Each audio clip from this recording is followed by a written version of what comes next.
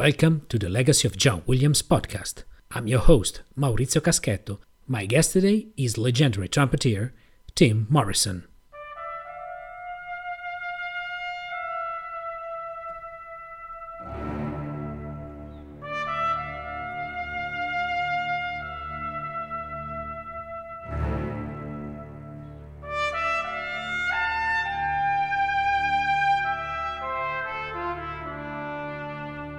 Tim Morrison is one of the most celebrated and talented trumpet players of his generation.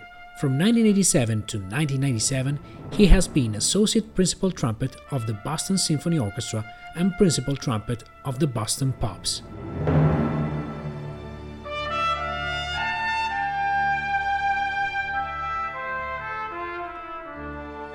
His beautiful, warm sound was immediately noticed by John Williams, who then was music director of the Pops. In 1989, Williams asked Morrison to be soloist on the score for the Oliver Stone film Born on the 4th of July.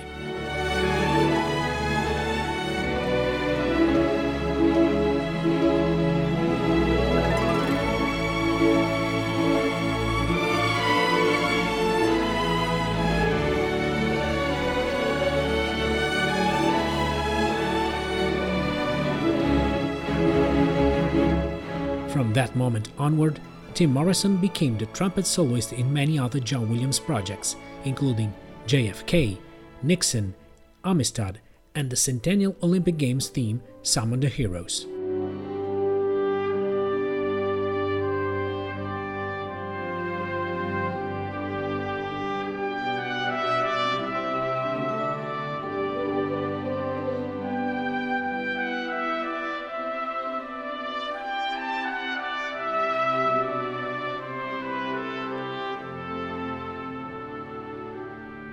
In 1997, Tim left the Boston Symphony and moved to Los Angeles to start his career as a studio musician, performing in hundreds of film and television recordings. He played in the trumpet section of virtually all John Williams scores recorded in LA until 2011. He was also featured soloist in famous film scores by other composers, including Apollo 13 by James Horner.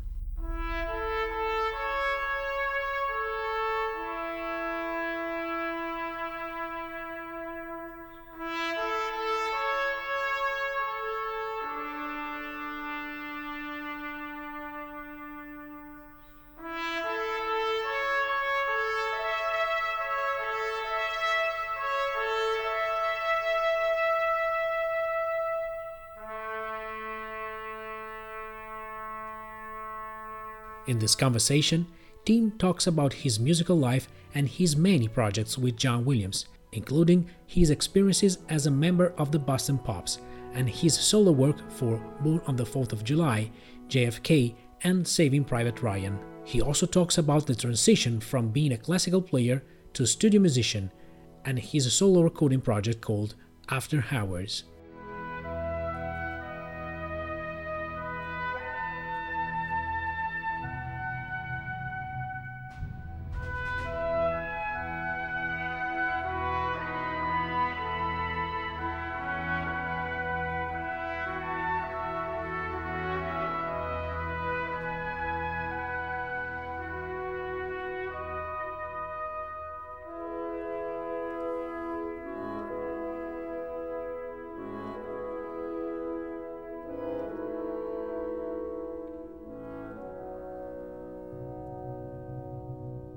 Today, I'm very happy to have here with me a very special guest on the Legacy of John Williams podcast, Tim Morrison.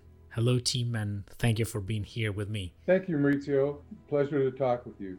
And joining me as a co-host today is once again one of the best friends of the Legacy of John Williams from United Kingdom, film music journalist and Film Music Foundation member, Tim Burden. Hello, Tim, and thank you for being here with me too. Great pleasure. Lovely to be here to chat about this, wonderful marriage of music. As I always do with all my guests in this podcast, I'd like to start a conversation talking about musical background and formation. So, Tim, how did you decide to become a professional musician? Did you grow up in a musical household? Well, my dad, in addition to being a jazz saxophonist and clarinetist, was my junior high school band director. And he started me out on the French horn, actually. And I remember him saying, "Son, you have to have a really good ear to play the French horn." So I took the bait, and about 1,000 offbeats later, I realized that if I wanted to have anything to do with playing the melody, I better make my way into the trumpet section. So the following year, I switched to trumpet and played all through my junior and senior high school years, but didn't really practice much. I was more interested in sports at that stage in my life, and I played in all the school ensembles and was generally involved in music, but it wasn't until my junior year in high school that I got serious about playing the trumpet and started taking lessons with Fred Sauter, who was the principal trumpet of the Oregon Symphony at the time. And he really got me started on my journey as a player. He was a great teacher and really got me disciplined and routine oriented in my practice habits. And it was during those 2 years that I studied with him that I saw a big improvement in my playing. And that was a great motivator for me. I won the Oregon State solo competition those 2 years. And at some point, my senior year, Fred contacted Gunther Schuller, who was the president of the New England Conservatory at the time, and told him that he had a student they should hear. So they came out to Portland on their national audition tour, and I played for them and was accepted into NEC in 1974. Yes. And, that was a big deal going from Portland to Boston. It was actually a huge culture shock for me.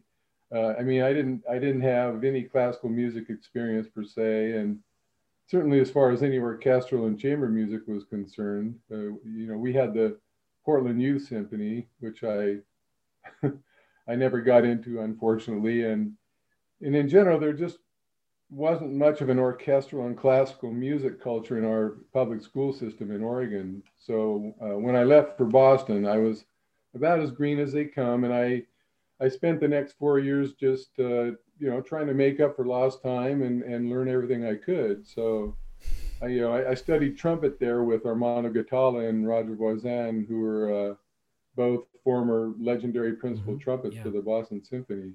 I think Armando Guatalla was also the teacher of Tom Hooden, yes, the LA field principal trumpet, with whom I talked a couple of years ago. Yeah, Guatalla had many students that went on to have great careers, both as orchestral and chamber musicians. Just such an extraordinary musician and a really exciting performer. He was just incredible. Yes, the BSO brass sound has always been incredible. I particularly remember a recording of Mahler's First Symphony, conducted by Seiji Ozawa in the late 1970s. There is some very impressive trumpet playing in that recording. Right, exactly.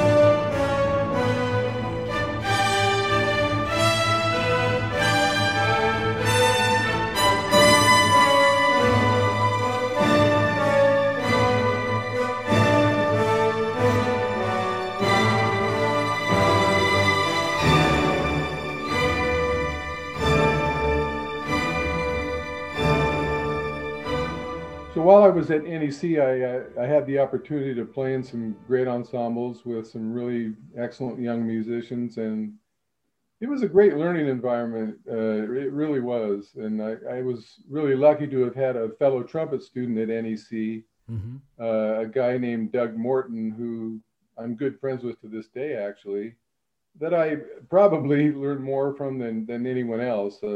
He was a year ahead of me and was an excellent player. It had gone to the Interlochen Arts Academy and, was just really well versed in orchestral playing. He knew all the players, all the orchestras and the repertoire. And, he really took me under his wing and taught me so much. And that was really invaluable for me. Mm-hmm. Anyway, after graduating from NEC, I ended up in Mexico, of all places, playing with the orchestra of the state of Mexico. Got a lot of experience playing a lot of repertoire, which is exactly what I needed. And I ended up spending a year and a half there before winning my first job in the BSO in 1980, playing second trumpet in both the BSO and Pops. Okay, yeah. Then left the orchestra in '84 to record and tour with the Empire Brass for 2 to 3 years. Then as luck and timing would have it, there just happened to be an opening for assistant principal of the Boston Symphony and principal of the Pops. So I auditioned for that and ended up returning to the BSO in 1987. Mm-hmm. Yeah. And this is essentially when my relationship with John really got started. As his principal player, he took a particular notice of me and certainly got a good feel for my playing. And it ended up being what would be the beginning of the John Williams era of my career. Yeah, that's quite an impressive build-up to that seminal moment, I should say. But before starting to talk about your collaborations with John, I'd love to touch upon a particular topic. Do you think there is a specific American way of playing the trumpet, in your opinion? Well, I don't know if there's an American way of playing the trumpet per se, but there are certainly players who have helped define what could be considered an American style of playing, I guess you could say. Yeah, of course, yes. 3 of my favorites are Doc Severinsen, Bud Herseth, and Euan Rasey. And I think the characteristics they all share in common are just a big, bold, and expressive approach to playing the trumpet. No, because, my question was actually suggested by a comment by John Williams himself about you and your playing. Once he said that you have a true American sound. So what do you think he meant with that? Well, I'm honestly not sure what he meant by that.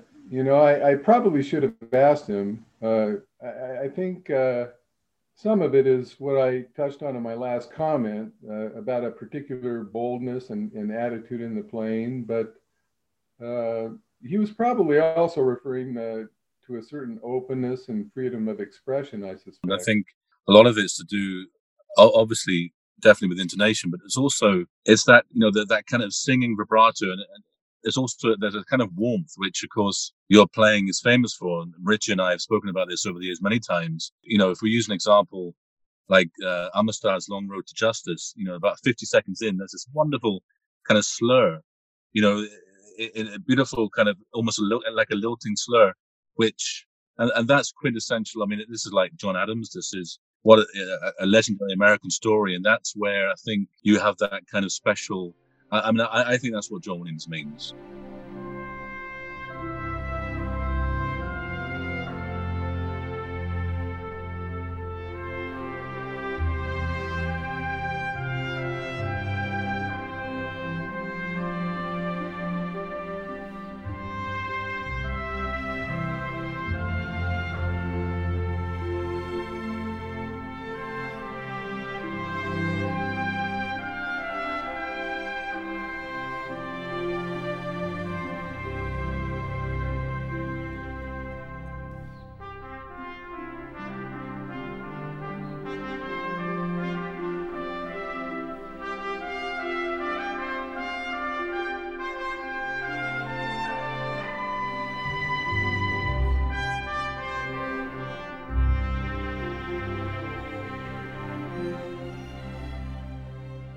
Well, in the final analysis, it's one's musicianship, their personal expression, and overall concept of sound. I think that defines any player. And in my particular case, it happened to be the lyric playing that became my calling card as a player, and is what I'll likely be most remembered for.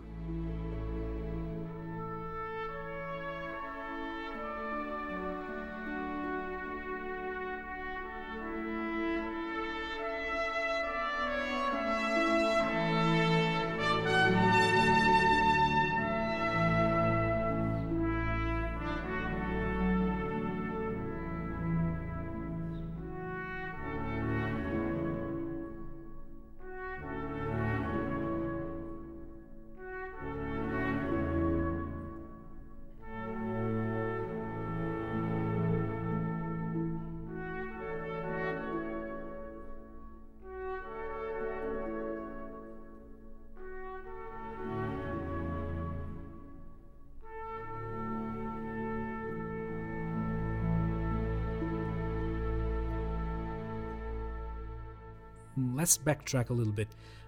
You first joined the BSO in 1980, which was concurrently also John Williams' first year as Boston Pops principal conductor. Am I right?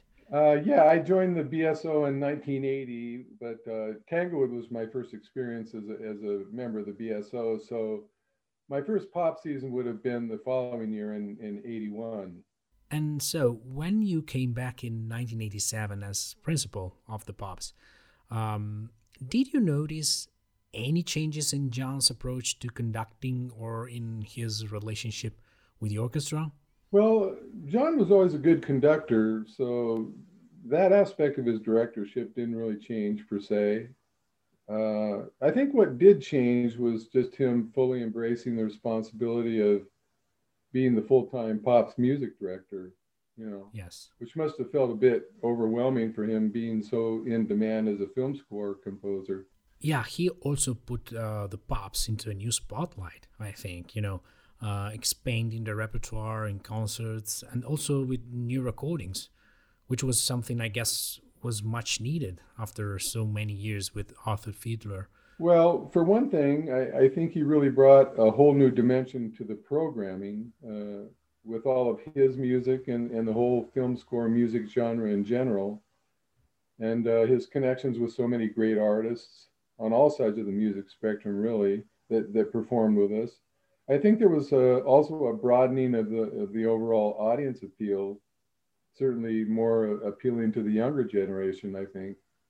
And I think he also took the Pops to a whole new level of exposure with increased touring and television appearances. Whenever you were saying that Williams first started to notice you, I would, put a guess. It would be the Salute to Hollywood album, which came out on Philips, and that was 1988. And there's some incredible solos from you there. Obviously, there's La Bamba, which is lots of fun.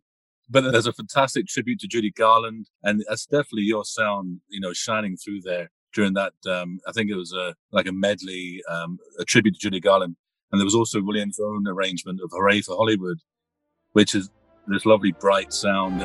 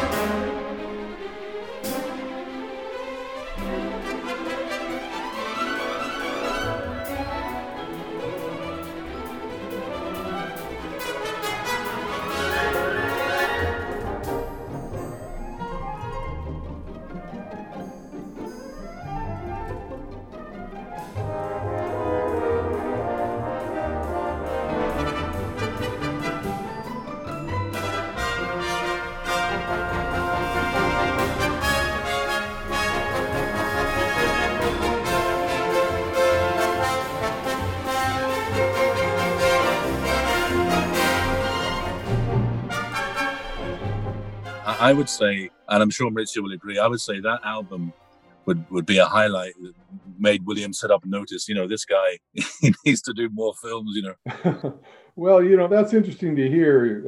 I honestly don't recall much about that album, actually. That must have been the first album I recorded as principal of the orchestra, I guess. And I think the last album we recorded with Philips before picking up that Sony contract, if I'm not mistaken. I think that contract with Sony, it was more beneficial for everyone.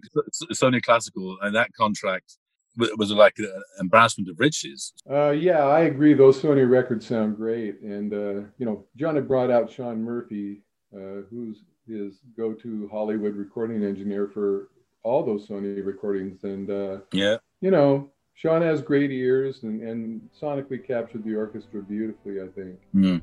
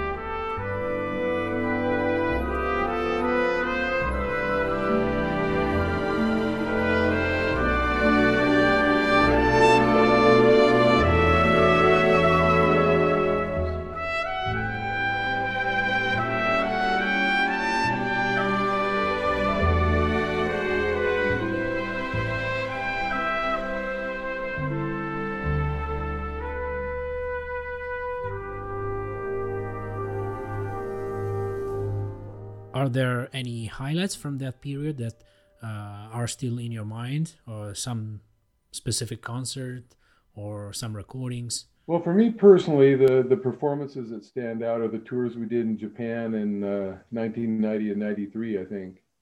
The orchestra sounded as good as I'd ever heard it on those two tours. And as far as recordings, the two Williams Spielberg albums we did were great fun. Yeah. Some of the heroes would be right up there for obvious reasons. Oh, yes, absolutely, yeah. But the overall capper for me would have to be music for stage and screen, I think.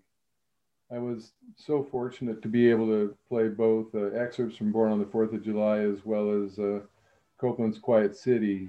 Yes. That was an extraordinary opportunity.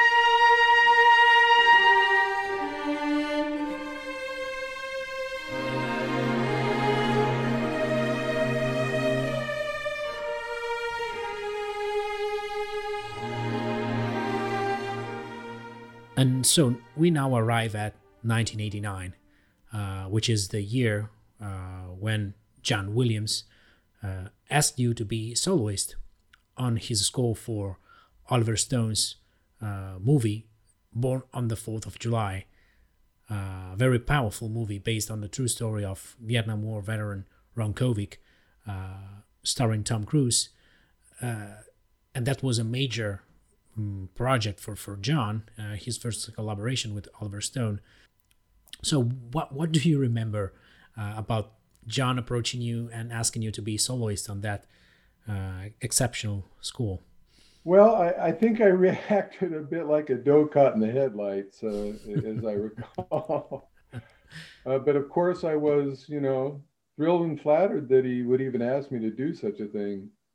I mean, I'd never done anything like that before. So, yeah, it was exciting. And despite feeling a bit intimidated initially, ultimately, I just really looked forward to the opportunity.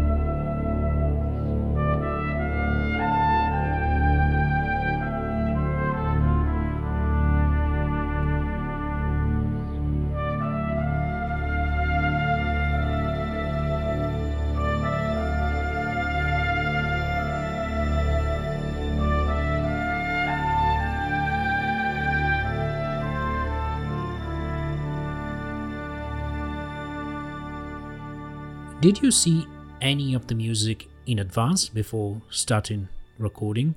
I mean, how usually does that work out? Did John talk to you about the style he wanted, the style of playing, the sound he wanted from you, or things like that? Yeah, I don't remember so precisely, but I'm pretty sure I must have seen the solo part ahead of time. I mean, I didn't walk into the studio completely in the dark about what I was going to have to play, but it wasn't until the first rehearsal that I heard the full orchestra part. That much I do recall. And as far as any discussion about interpretation, we never really talked about that. And I assume that's probably the case with any soloist John writes for. I think he generally knows who he's writing for and knows that they'll understand what he's after without any explanation necessarily. I think you were like the sound, metaphorically, of Ron Kovic as a boy, weren't you? I think you were emphasizing his youth. That's what kind of, would you agree? Yeah, I guess you could say that. I just think of the trumpet as an accompanimental voice that, depicted the anguish of the war experience as well as the innocence of his youth. Yes.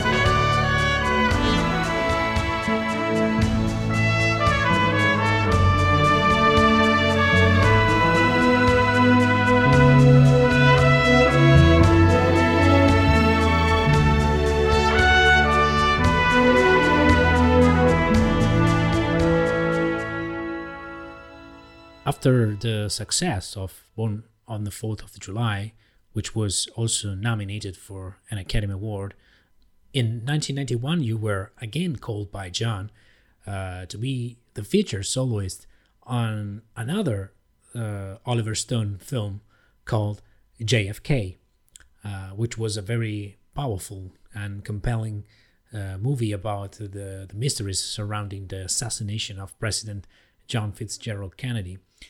Again, you were called to be the very prominent solo voice of the movie in that iconic, powerful solo that opens the film, and again is probably another example of that beautiful American sound we were talking about before. Well, the JFK solo is it's a great trumpet moment, and again, it was a big deal for me to be asked to step up Hmm. and take a shot at what certainly has become an iconic solo for many of the fans of John's writing, Yeah. and certainly a favorite among many trumpet players.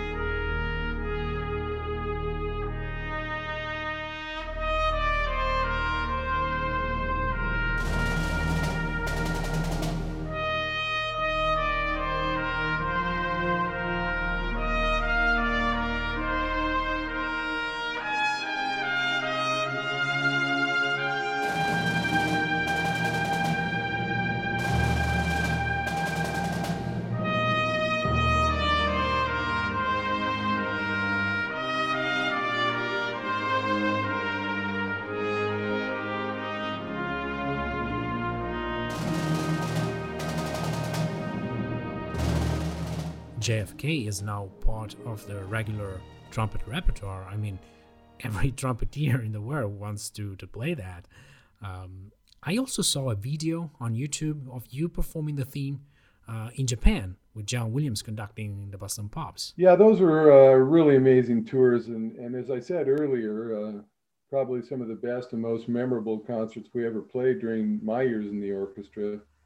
We did Born on the 4th of July on the first tour in 90 and JFK on the tour in 93. Hmm.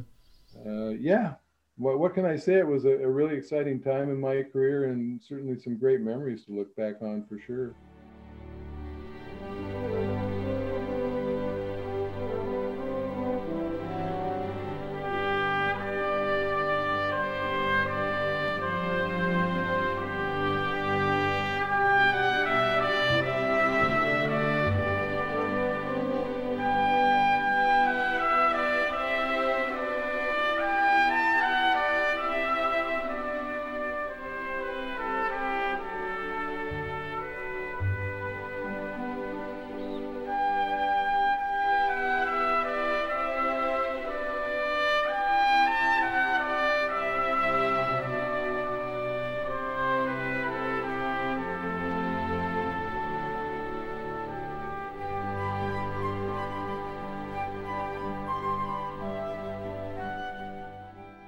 JFK was probably the score that really put you on the map, in the sense that you were started to be called by other composers who listened to you and said, I want that trumpet sound in my film score too.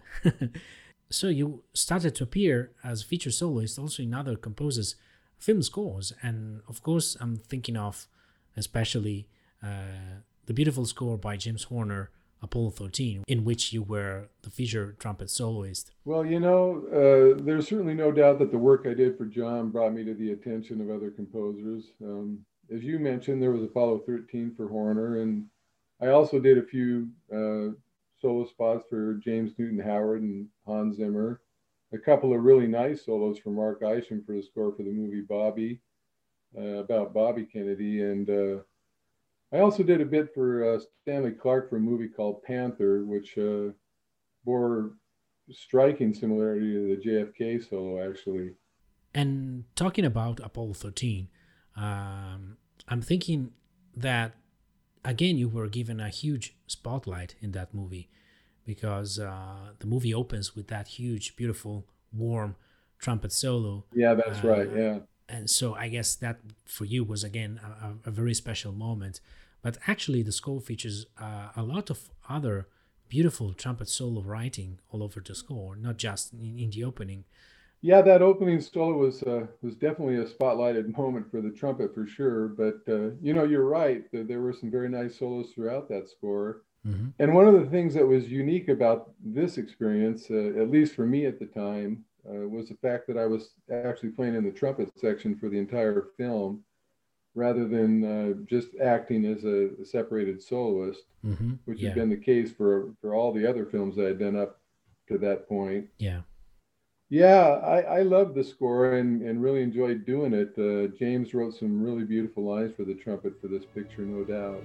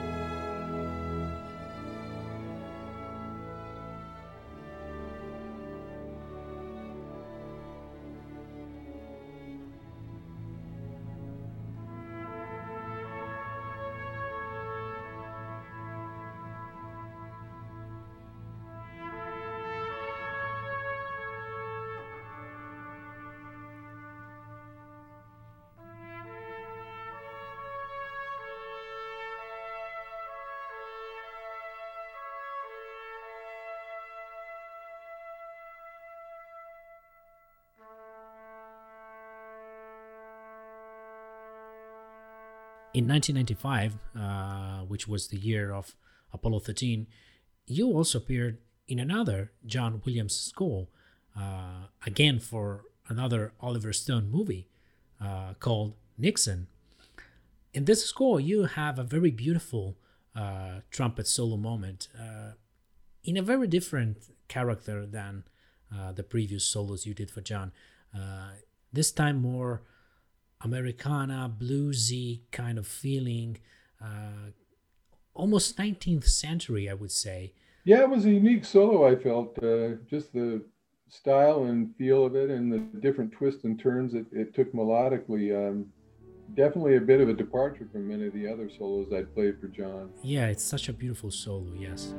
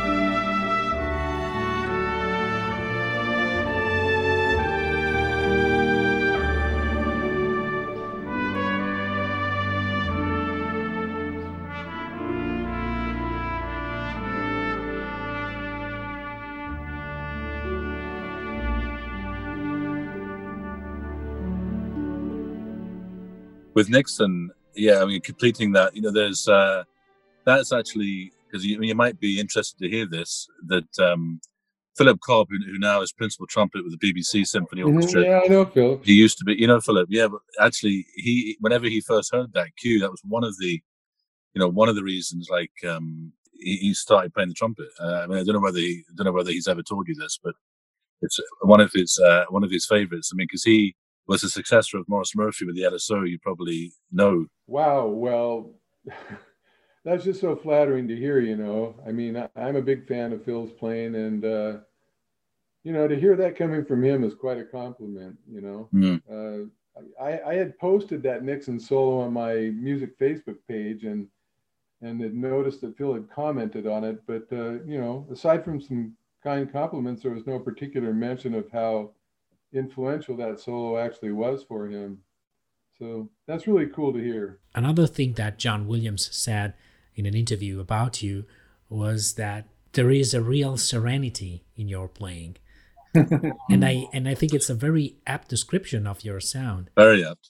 Well, I'm far from serene, but I'm glad that comes out in my playing. I'd like to get in touch with that part of myself a little more often. It's in there somewhere, I guess. No, but actually I'm thinking about the solo for Some of the Heroes. The 1996 Atlanta Olympic Games you mentioned before. Mm-hmm. That is an incredible piece, of course, but the composition opens with that huge fanfare played by, I don't know how many trumpets, 12, 14 trumpets. And then, after quieting down, here comes your solo.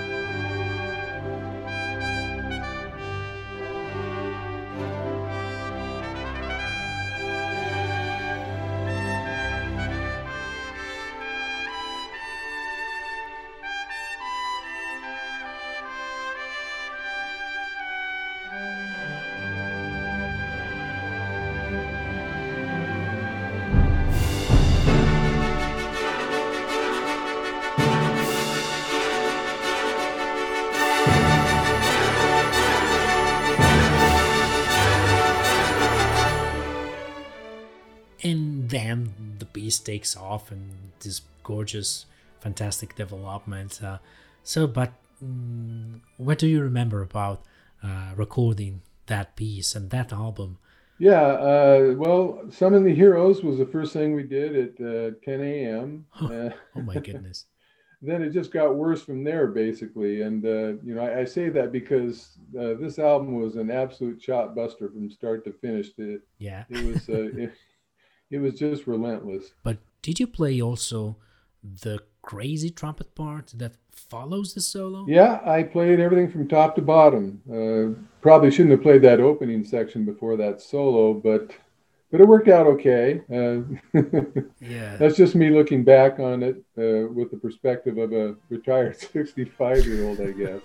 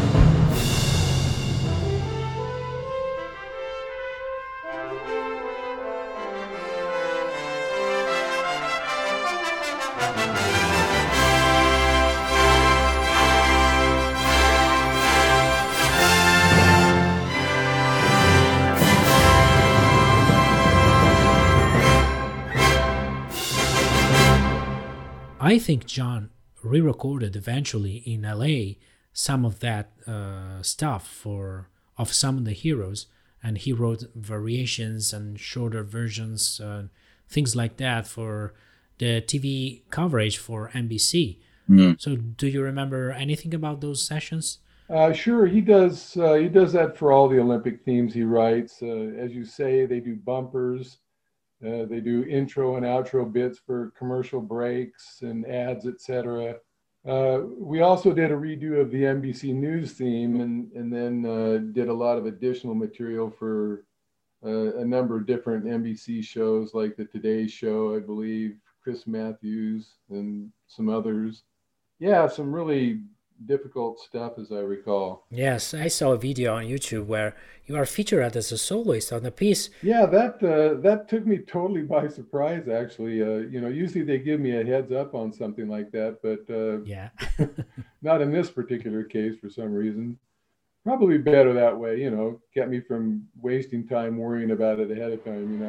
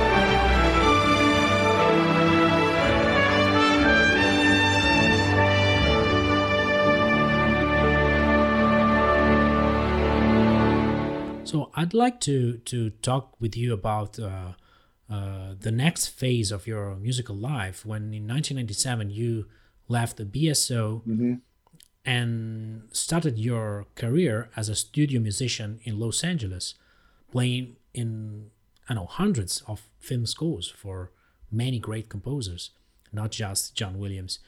So how important was your previous experience with John, and did he somehow inspired you to follow that path that in your musical life? Well, I guess you could say I was somewhat inspired by him to make the move, but he, never outright encouraged me to leave the orchestra and move to LA. I did talk with him at Tanglewood the summer before I left the orchestra, and I told him that I was considering leaving and moving out there, but he just said that if I was going to do that, I better do it sooner than later. He saw the handwriting on the wall for the recording industry and saw the work was beginning to move elsewhere, places like London and East Europe, for example. Yeah. So I needed to get out there while the getting was still relatively good, and that's what I ended up doing. I think I remembered I read somewhere, I don't know where, that Sandy the Crescent was another person very important in you for taking that decision. Yeah, I think the most important call that I made before moving out to LA was actually to Sandy, who was the major film score contractor at the time. She did all John's contracting as well as most of the other big name composers. I mean, I spoke with her and told her my intentions, and she told me that she'd do everything she could to help me. So once I heard that from her, I was all in and made the move, and she kept her word and really made that possible for me to do.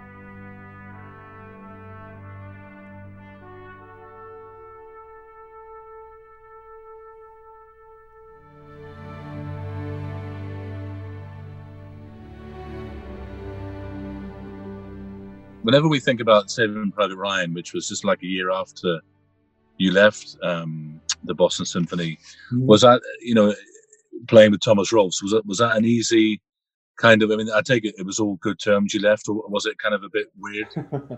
No, it wasn't awkward at all. And I don't think there were any hard feelings about me leaving the orchestra, actually. Certainly not coming from Tom, right? I mean, that decision worked out pretty well for him, I'd say. Yeah. No, to me, it actually felt more like a homecoming of sorts. It was just really special to come back and do this score with Tom and all my former colleagues. And I thoroughly enjoyed every moment of it. Yeah. I think we all did. Yeah.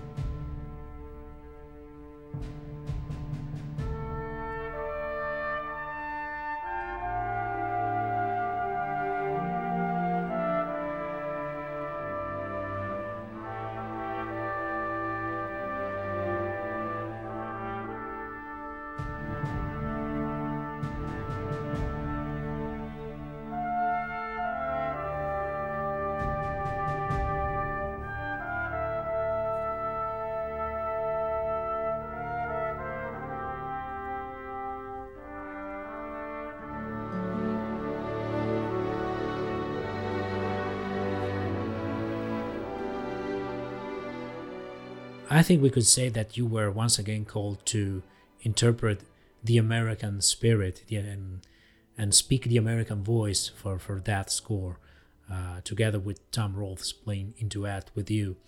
But this time was something much more somber and mournful, much more reserved, we can say. So, how much different was that score for you? Did John talk about playing things differently than before, things like that? Well, this is what you were asking me about earlier, Maurizio. About whether or not John offers any interpretive guidance, and again, there was really no need for it. You just start playing, and the interpretive element is just kind of baked into the music. You just play and react to the musical context you're in.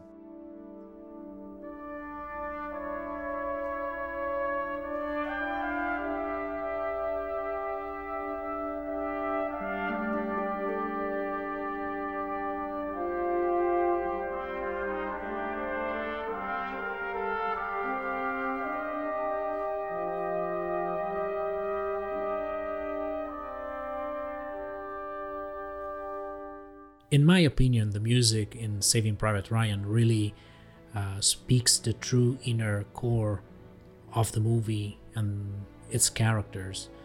John Williams and Steven Spielberg very wisely decided not to have too much music in the film. Yeah, that's right. And they reserved the music in just a very few spots, maybe for longer stretches than usual. But whenever the music comes in, is to offer solace and maybe a commentary rather than being a mere accompaniment to what we are seeing.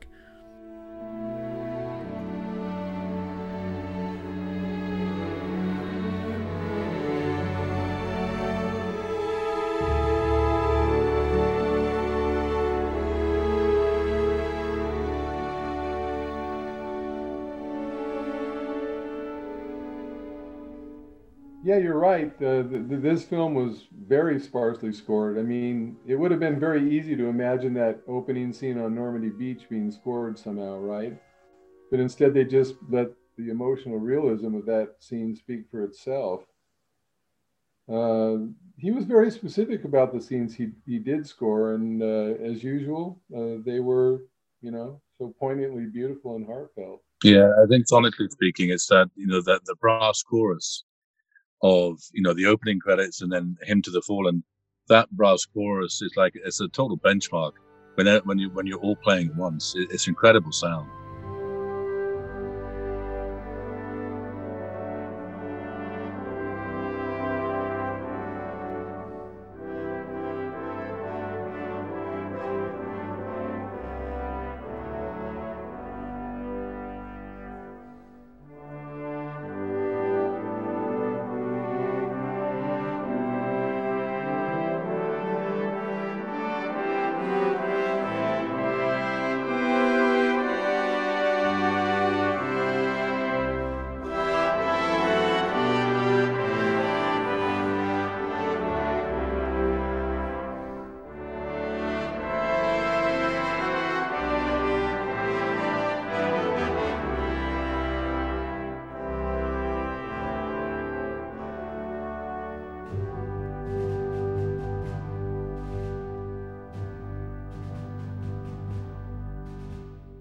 And I think Symphony Hall really adds to that, doesn't it? I mean, oh yes, very much so. I mean, it's it's considered to be one of the top concert halls in the world, and just remarkably resonant in such a beautifully natural acoustic, And then you put the Tanglewood Festival chorus out in the middle of the room, and together with the orchestra, give you arguably one of film's most magnificent sonic moments.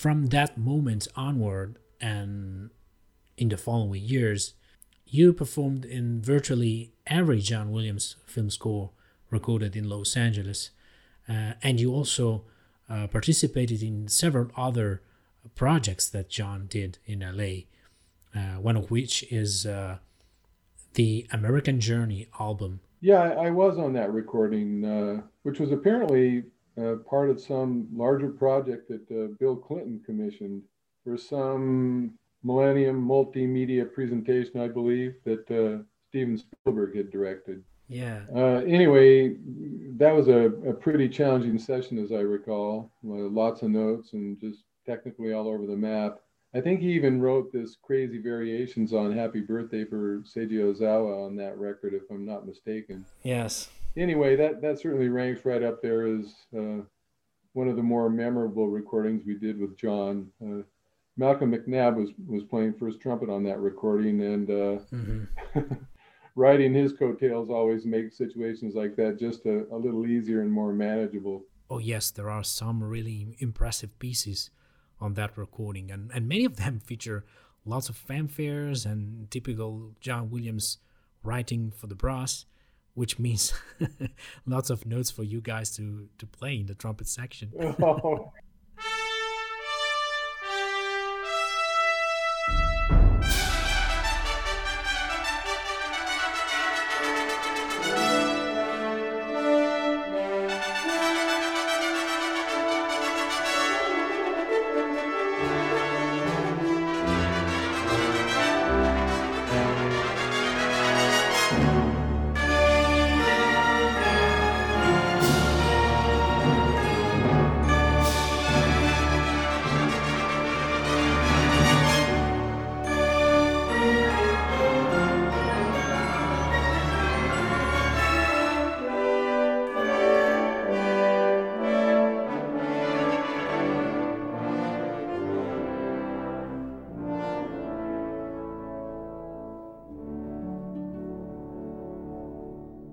Is there something that really stayed with you working all those years with John? I mean, is there something that really you feel proud of? You know, Maurizio, I don't know if there's anything that I feel most proud of necessarily.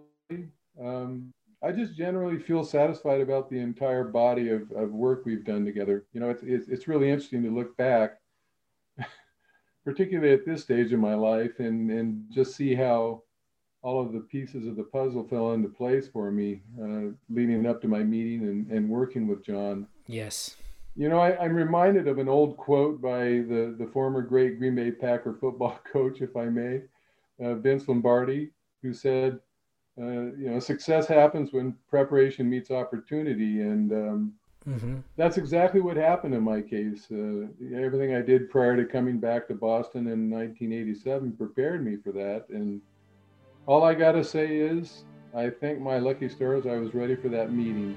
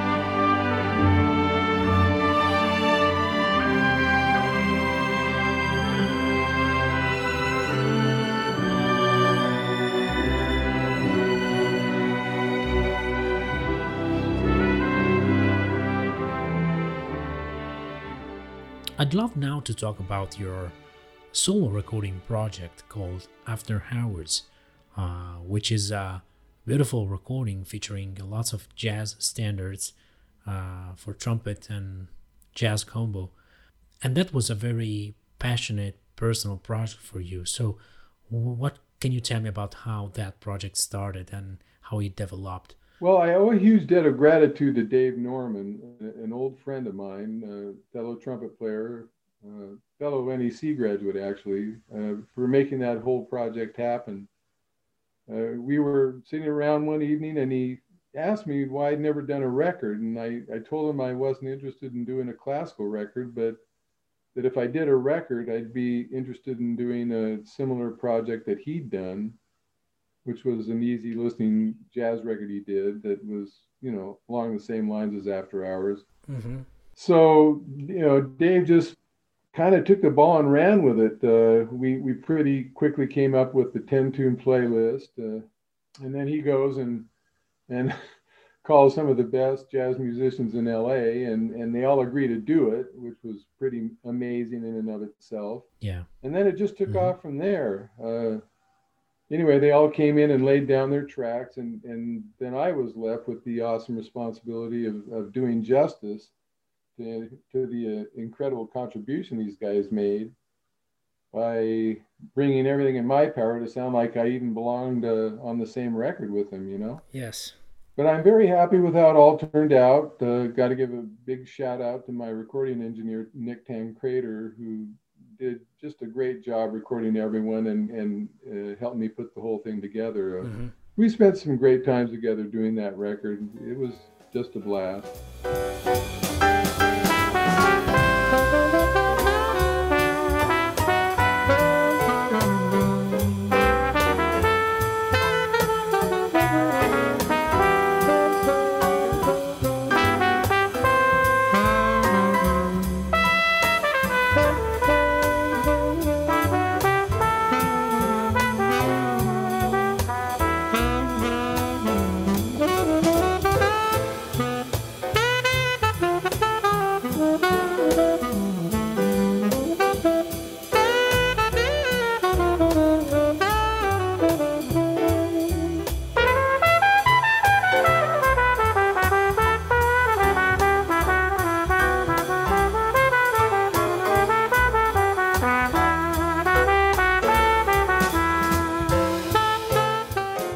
The recording presents some very beautiful, fresh spin on many jazz standards. There's a beautiful reading of Summertime and also a very, very lovely rendition of Concierto de Aranjuez for trumpet. And so was it difficult to offer a fresh spin on so many great jazz standards? I don't think I gave any particular fresh spin on anything other than Concierto and Summertime. Everything else was, pretty standard and straight ahead. This particular rendition of Summertime was actually inspired by a Sade tune called Paradise that has this ostinato bass figure running through it. And I don't know, for some reason, I just randomly started singing Summertime over it one evening and thought it was kind of cool. So I went with it, and that's how this particular rendition of Summertime came to be.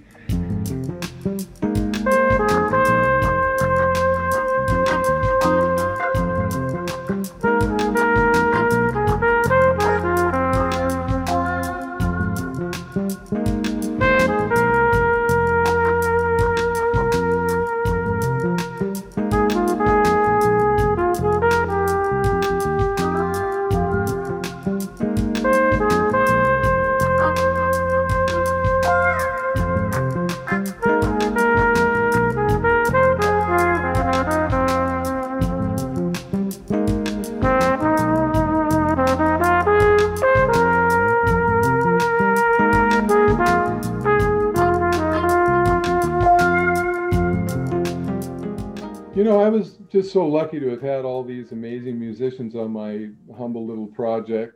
I don't know if you're familiar with who these guys are, but the list reads like a who's who of LA studio and jazz musicians. Yes. They made this recording so much more than it might have been. And since it will be my last and only recording, at least I can say that it was the absolute best it could have been.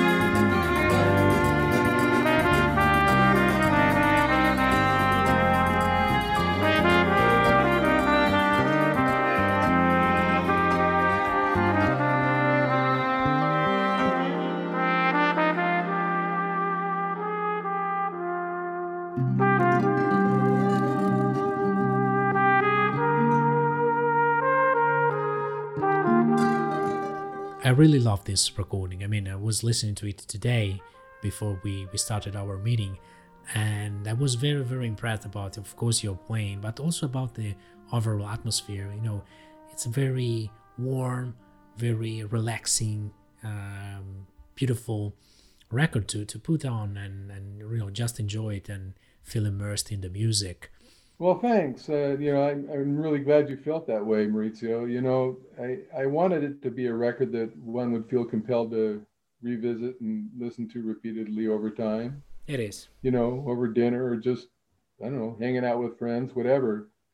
Anyway, hopefully others will enjoy it the same way you did. But did you ever try to take a shot at John Williams's trumpet concerto? Yeah, I did. I played it one time with the Rotterdam Philharmonic, not too long after he wrote it, I think, and played the first two movements with the piano for a Yamaha Brass Wind Festival in Japan in early 2000, I believe. I talked with John about the possibility of recording the piece, and he seemed both open to the idea, but a little reticent at the time, oddly enough. He mentioned to me he wasn't convinced it was a very good piece of music. And, that's pretty much how it was left. And the idea was never revisited, really. So I think the only two recordings are Arturo Sandoval's with the LSO and the recent recording Tom Hooten did with a studio orchestra here in LA with John conducting. I have to hand it to Tom for making that happen. I mean, it was his idea to record it here at Sony Studios, which happens to be John's favorite room, and did a very successful fundraising campaign to, pay for the room and all the musicians and he sounded wonderful on it, and the orchestra sounded really amazing as well. So I don't know. I think it's a very effective piece and certainly a great addition to the contemporary trumpet literature. Oh, yes, absolutely. Yeah. It refers to his more private side, we could say. His concert music comes from a very different place than his film music. Of course, he's much more free to explore a different side of his musical personality. That's right. But at the same time, I think it's an occasion for him to work on different muscles, we can say. Well, it must be an incredible challenge to compose anything, let alone an instrumental concerto. All I can say is that it's a good thing I wasn't a composer. I mean, I never would have finished anything. I mean, to arrive at a point where you feel completely satisfied with what you've composed, it seems almost unfathomable to me. When you have so many choices and directions you could go in at any point in time, I'm sure John labors over his writing incessantly. He's so meticulous and such a perfectionist. I just imagine that's how it is with him. In many ways, I think that the process for him is very, very similar. It's always going deep down into some place, finding that core, that musical core, and then going up and coming up again with that beautiful musical solution that only him seems to be able to find. Even if it's private music, it feels like it wants to speak to a large audience. Well, that's why I find the concerti he's written so interesting. We're all used to hearing John's film scores or ceremonial music where, he's writing to something or for a specific occasion. Even though he's writing his concerti for specific people's playing, he's still left to come up with something, as you said, that is more personal and reflective of his more private persona, and something that seems to me shows, not only his passionate and emotional side, but also his more academic and intellectual side, I think. Absolutely.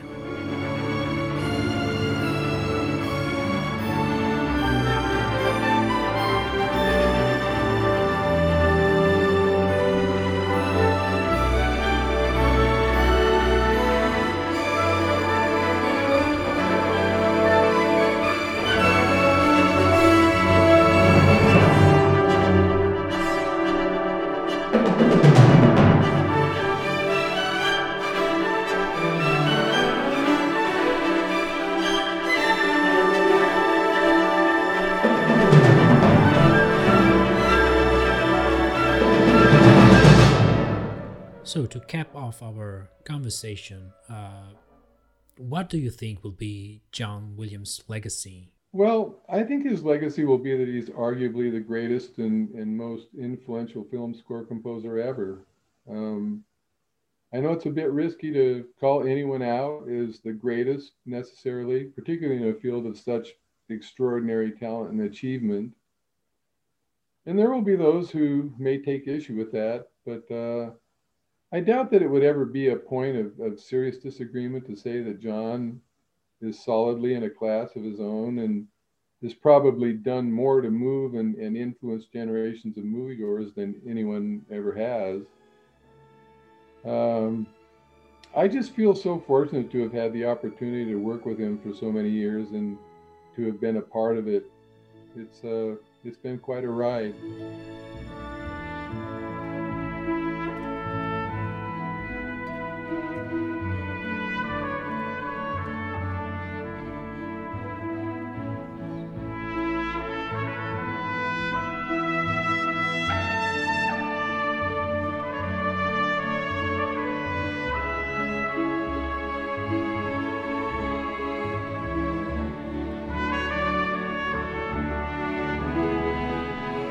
Tim, thank you very much for giving so much time to us and for speaking with so much care and detail about your many beautiful collaborations with John Williams and also about your great musical life. Well, it's been a pleasure talking with both of you, Maurizio and Tim, and I really appreciate the opportunity to have been able to do this. And Maurizio, I really appreciate the fact that you're doing this whole project. I think it's going to be a great resource, and I think a lot of people are going to really enjoy it. It's wonderful because I know a lot of your kind of ethos is, projecting to the audience, beyond the orchestra.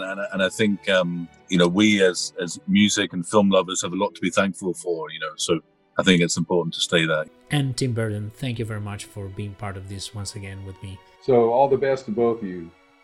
Thanks to Tim Morrison for his time and generosity. Visit thelegacyofjohnwilliams.com for more interviews and articles. Thank you for listening. Until the next episode of the Legacy of John Williams podcast.